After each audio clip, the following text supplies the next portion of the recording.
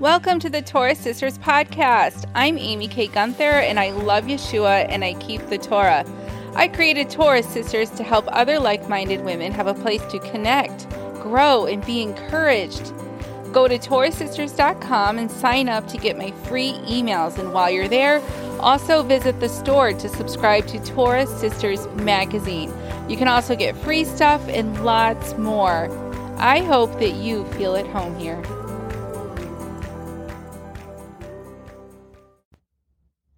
Hi, Torah Sisters. This is Amy K. Gunther. Welcome back to the podcast.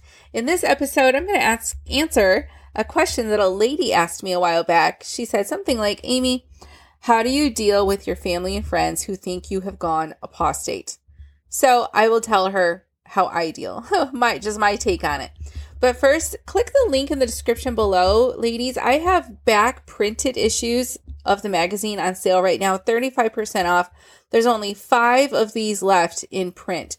Once the print is sold out, I never order more. I'll always have the PDF downloads available of all the back issues, but once the print ones are gone, they're gone. So go get those right now. The ladies are smart. I see your orders coming in while I'm filling them. The ladies will buy one of each one because they know that they'll sell out and they know it's a good deal. So go get yours before they sell out. The sale will go on for a few more days or until they run out.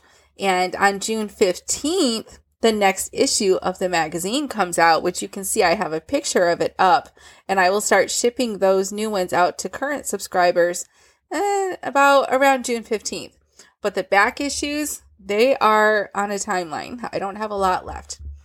So let's talk about this woman's question, because of course it's a really good question, and it's one that we all probably, I think, have to deal with. And I'm assuming most of you are like me. Well, if you're a Torah sister and you're hanging out here, it's because you love Yeshua and you think that we're supposed to keep the Torah. And that means we do the Bible feasts. And well, to me, it means, I do the Bible feasts. I do Passover, unleavened bread, all those feasts in the Old Testament. And I wear tassels and I keep the Sabbath and I don't eat pork. I follow the food laws that are found in the Torah, the first 5 books of the Bible. And I still love Yeshua, and I still believe that he died to give me eternal life so that I have the hope of resurrection someday. And that's where I put my faith. That's where I put my trust. I am saved by grace because I've broken the law many, many, many times. And I only had to break it one time to need a savior. And because of, even if I only had broken it one time, I would still need a savior. And my savior's name is Yeshua. And so I put my faith in him alone. And then because I'm redeemed, because I'm bought with a price, I glorify him in all that I do.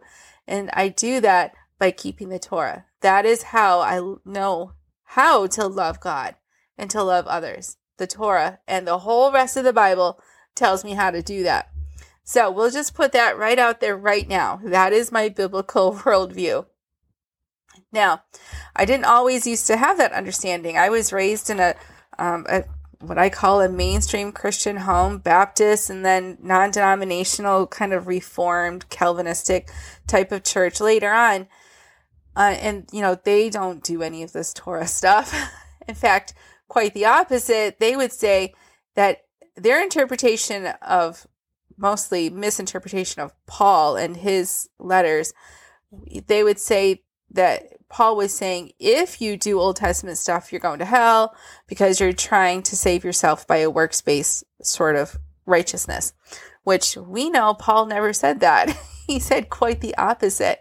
And there is, it's not good to try to save yourself by your own works. You are pretty doomed, but Yeshua is our example, and he kept the Torah. And what I came to realize is that you can, rest on Saturday and still cling to Yeshua and cling to the cross. I can refuse to eat pork and still be saved by grace. They're not opposed to each other. And, but I was raised in a way where if you tried to do, it's so funny because mainstream Christians, they believe in obedience. they think that there is a right way for a Christian to live. But if you do it on Saturday, then you're going to hell because it's an Old Testament thing.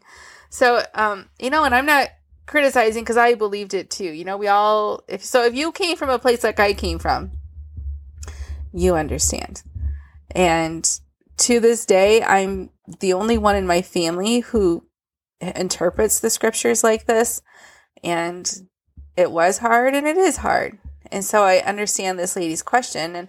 And her question was, how do you deal with friends, Christian friends? Oh, she didn't say family. She said Christian friends thinking you went apostate. And she says, I feel like the enemy is attacking us from family and friends. And there she quotes, air quotes, concerns. So, yes. Yes, it's hard. And I think she just wanted to know, how does Amy deal with it? So here's the short answer. You just deal, I guess. I don't have anything profound to say here, sisters. You just deal. And by deal, you just learn to be content in this difficult circumstance. Because at the core of the question is, how do you deal with people thinking something of you? First of all, that's not true. Secondly, it's awful. Like they think we went apostate. They think we're something that we're not, and that it's a terrible thing. So, but ultimately, it's just their thinking. It's like they have this false idea of us, and it's really hard and uncomfortable and really downright rotten when people think something of us that isn't true. And especially if they won't listen. When you try to correct their misunderstanding of you and they won't listen, that's very frustrating. And some of you do, especially when you first come to Torah, family and friends will reach out to you with concerns. They think you've entered a cult, or they think you're stomping on the grace of God and you're going to hell. They think you're becoming Jewish. And of course you should say, what would even be the problem with that if it were true? They have concerns. And usually, sisters, after a while, everything settles down. It's always still kind of there in most relationships with family and friends, this sort of elephant in the room where they still have concerns, but the drama settles down. And this is true with everything, isn't it? You look back over your life, things change, people get not riled up in that it's not a big deal. It's a big deal. What they think you're doing is a big deal. And what you're doing is a big deal, but in a good way, not a bad way like they think. I'm not trying to trivialize the drama. It's not important. It's a real relationship issue. And at the core of it is, for them, they think eternity is at stake here, or cult-like behavior. To them, it's a really big deal.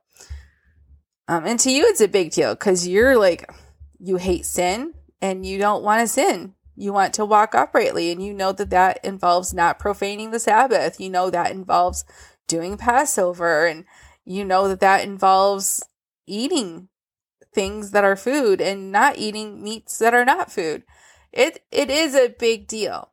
But what will pass is the uncomfortable and the extreme of everybody being upset.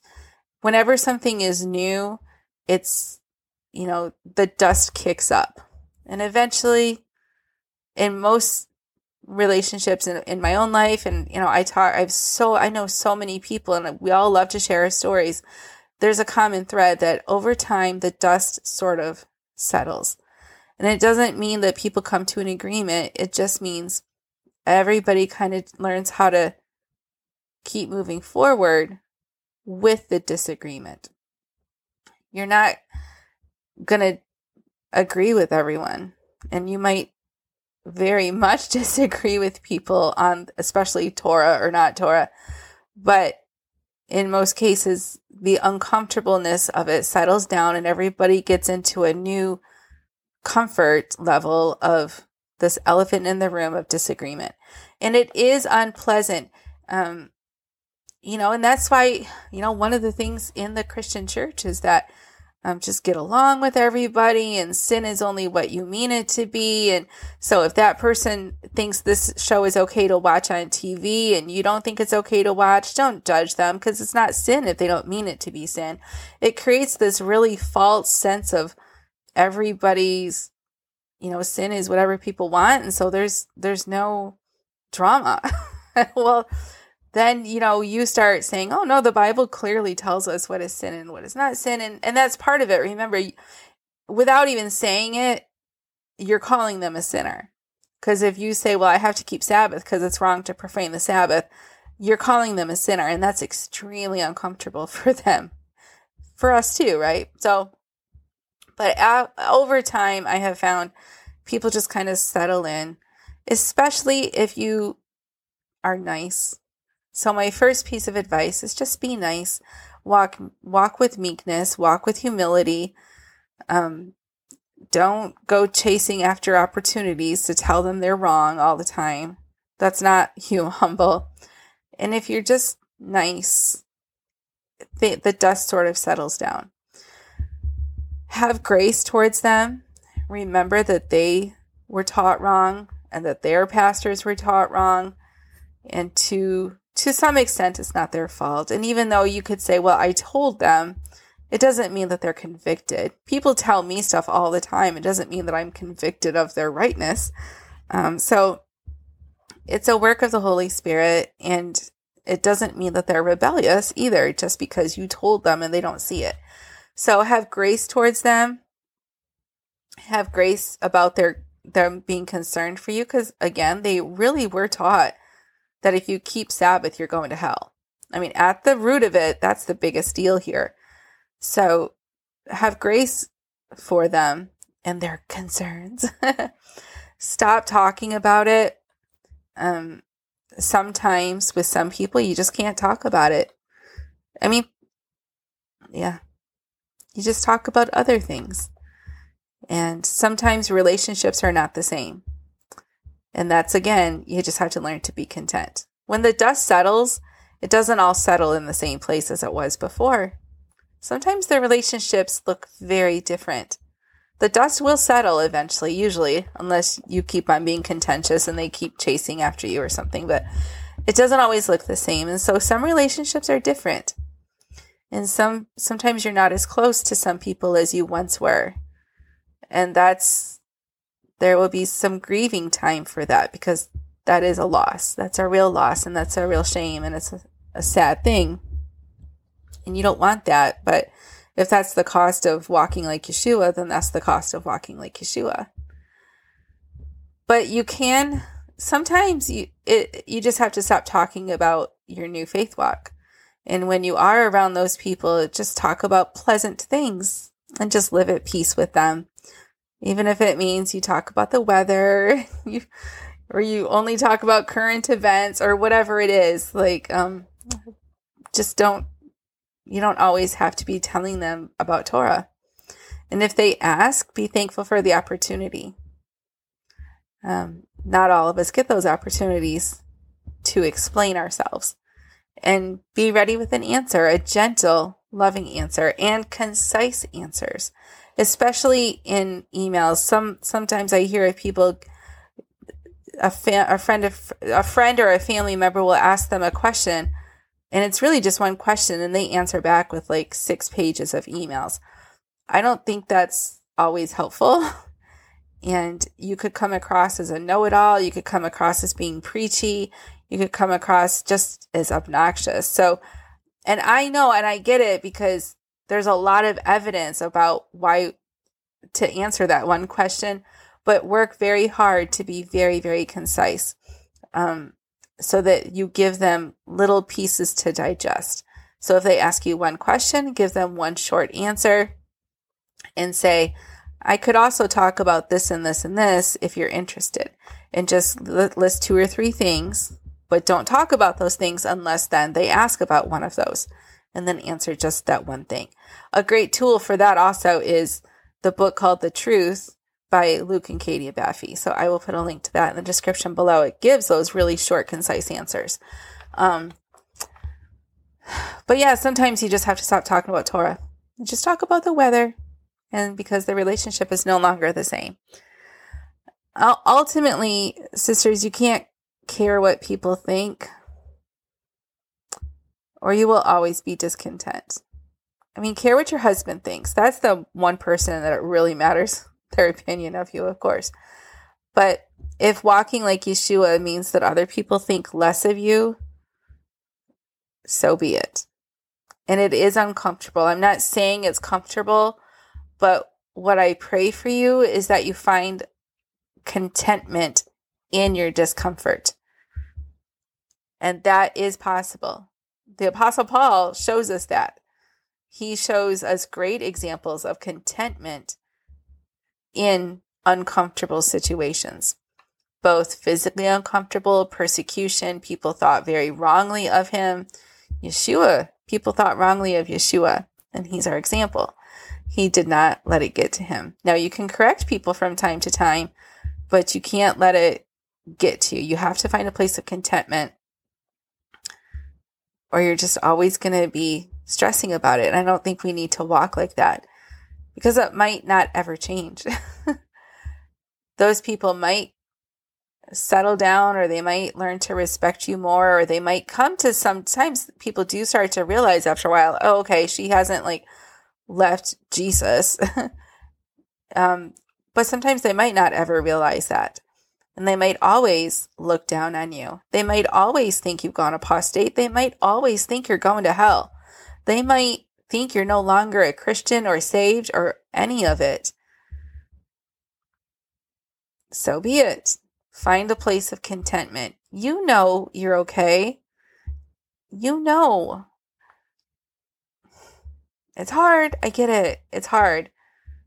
But you're going to move forward anyway. And I hope that you find a place not only of contentment, but joy and peace and excitement, laughing at the future. You know, we'll always mourn when relationships change, but there's also a huge, beautiful future for you. The Father showed this to you for a reason, and it's not because of your own awesomeness. It's because He has work for you to do. He has kingdom work for you, sister. And part of it is just being loving to people, being an example for Him. He's opening people's eyes to Torah all over the place. And one of the things people look at with us is, are we still loving?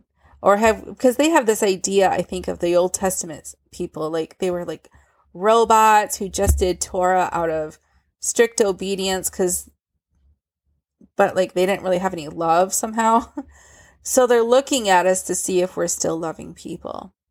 And so your kingdom work and all of this Torah movement, this Torah awakening that the Father is doing, might just be to keep on being the same loving person you always were. Maybe even more so, because now you know how important it is to keep the commands, to love God and love others. So as you walk forward, the Father has blessings for you. Some things He's taken from you. Some things are just the cost of following Him, the cost of taking up your own cross and letting people think less of you, because you're going to follow closer to Yeshua. You're now walking in His shadow closer than you've ever been in His shadow before. People misinterpret that. Oh, the law is just a shadow. No, the law is walking in His shadow. There's no closer place to be to someone than right in their shadow, because then you're right next to them. You're right behind them. You're right in their footsteps. So just keep walking with Him, sister. The Father has tremendous blessings for you in the future. Some stuff you have to let go, but He's going to give you so much more. Talk about grace a lot. If you're on Facebook and you tend to talk about your faith walk, don't just talk about the Torah. And because mostly what you changed were some outward things, the way you eat, the feast, the Sabbath. Talk about the whole Word of God. Let them see that you still obey and love and treasure the whole Word of God. Talk about passages from all over the Scripture. Talk about grace. Talk about the goodness of His blood shed for your sins. Talk about all kinds of things. Matthew 5, of course, the whole sermon is tremendous, but start at verse 9 for this topic. These verses I think are really, really fitting. Yeshua says, "Blessed are the peacemakers, for they shall be called the sons of God." So we already alluded to that. While these people think less of you, find a way to live at peace with them, rather than cutting them off completely, so much as you are able. Verse 10, "Blessed are those who are persecuted for righteousness' sake." So you're being persecuted in a way. Now it could be much worse. We're not like in some countries in the world, people are severely persecuted. But yes, I understand people thinking you're apostate is a form of persecution, but you're going to be blessed because you're persecuted for the sake of walking righteously. Verse 11, "Blessed are you when others revile you and they persecute you and they utter all kinds of evil against you falsely on my account." Verse 12 is the key then. "Rejoice and be glad. Be content. Find joy. Your reward will be great." You're not the first to be persecuted and you're not the last. And here it is again, your purpose. Verse 13, "You are the salt of the earth. Don't hide it. Don't worry about what people think, because what good are you if you worry so much about what people think that you hide your light? You're a city. Shine your light on the hill. Don't let people squish you. Don't be scared of people and not shine your light, or you're no good. What good is a city if it doesn't give light? Let them see your good works and let them give glory to the Father who is in heaven. Just keep on doing the next right thing. Love people. Look for opportunities to love them. Look for opportunities to hang out with them in ways that are pleasant and peaceful. But ultimately, you're not going to change. I know you're not going to give up Torah because of what people think. I know you're not. I just also, though, want you in your spirit and in your countenance to be okay, to just be content. And verse 12, "Rejoice and be glad even." So that was Matthew 5, 9 through 14, sister. To the sister who sent me that question, cling to that. And that's Yeshua himself saying those things. So, and she sent me this a while ago. I wonder if things are already a little better. I hope so. Email me again. If you guys have questions that you would like to hear me talk about on the podcast, you can send them to amy@torahtsisters.com. I don't tend to answer questions one-on-one via email very often because I just don't have time for that. And I also, you guys know I don't like to teach, but you can try. You can ask me a question. I might do a podcast on it. I might not. But amy@torahtsisters.com. I do love hearing from you, if nothing else. So I hope this podcast was helpful, sisters. I know there are a lot of you here who are new to Torah, and you're in the new period where things are hard. It's very, very hard. So I hope that this encouraged you. You're doing the right thing. Just keep on doing that right thing, and you'll be okay. I'll talk to you sisters later. Shalom.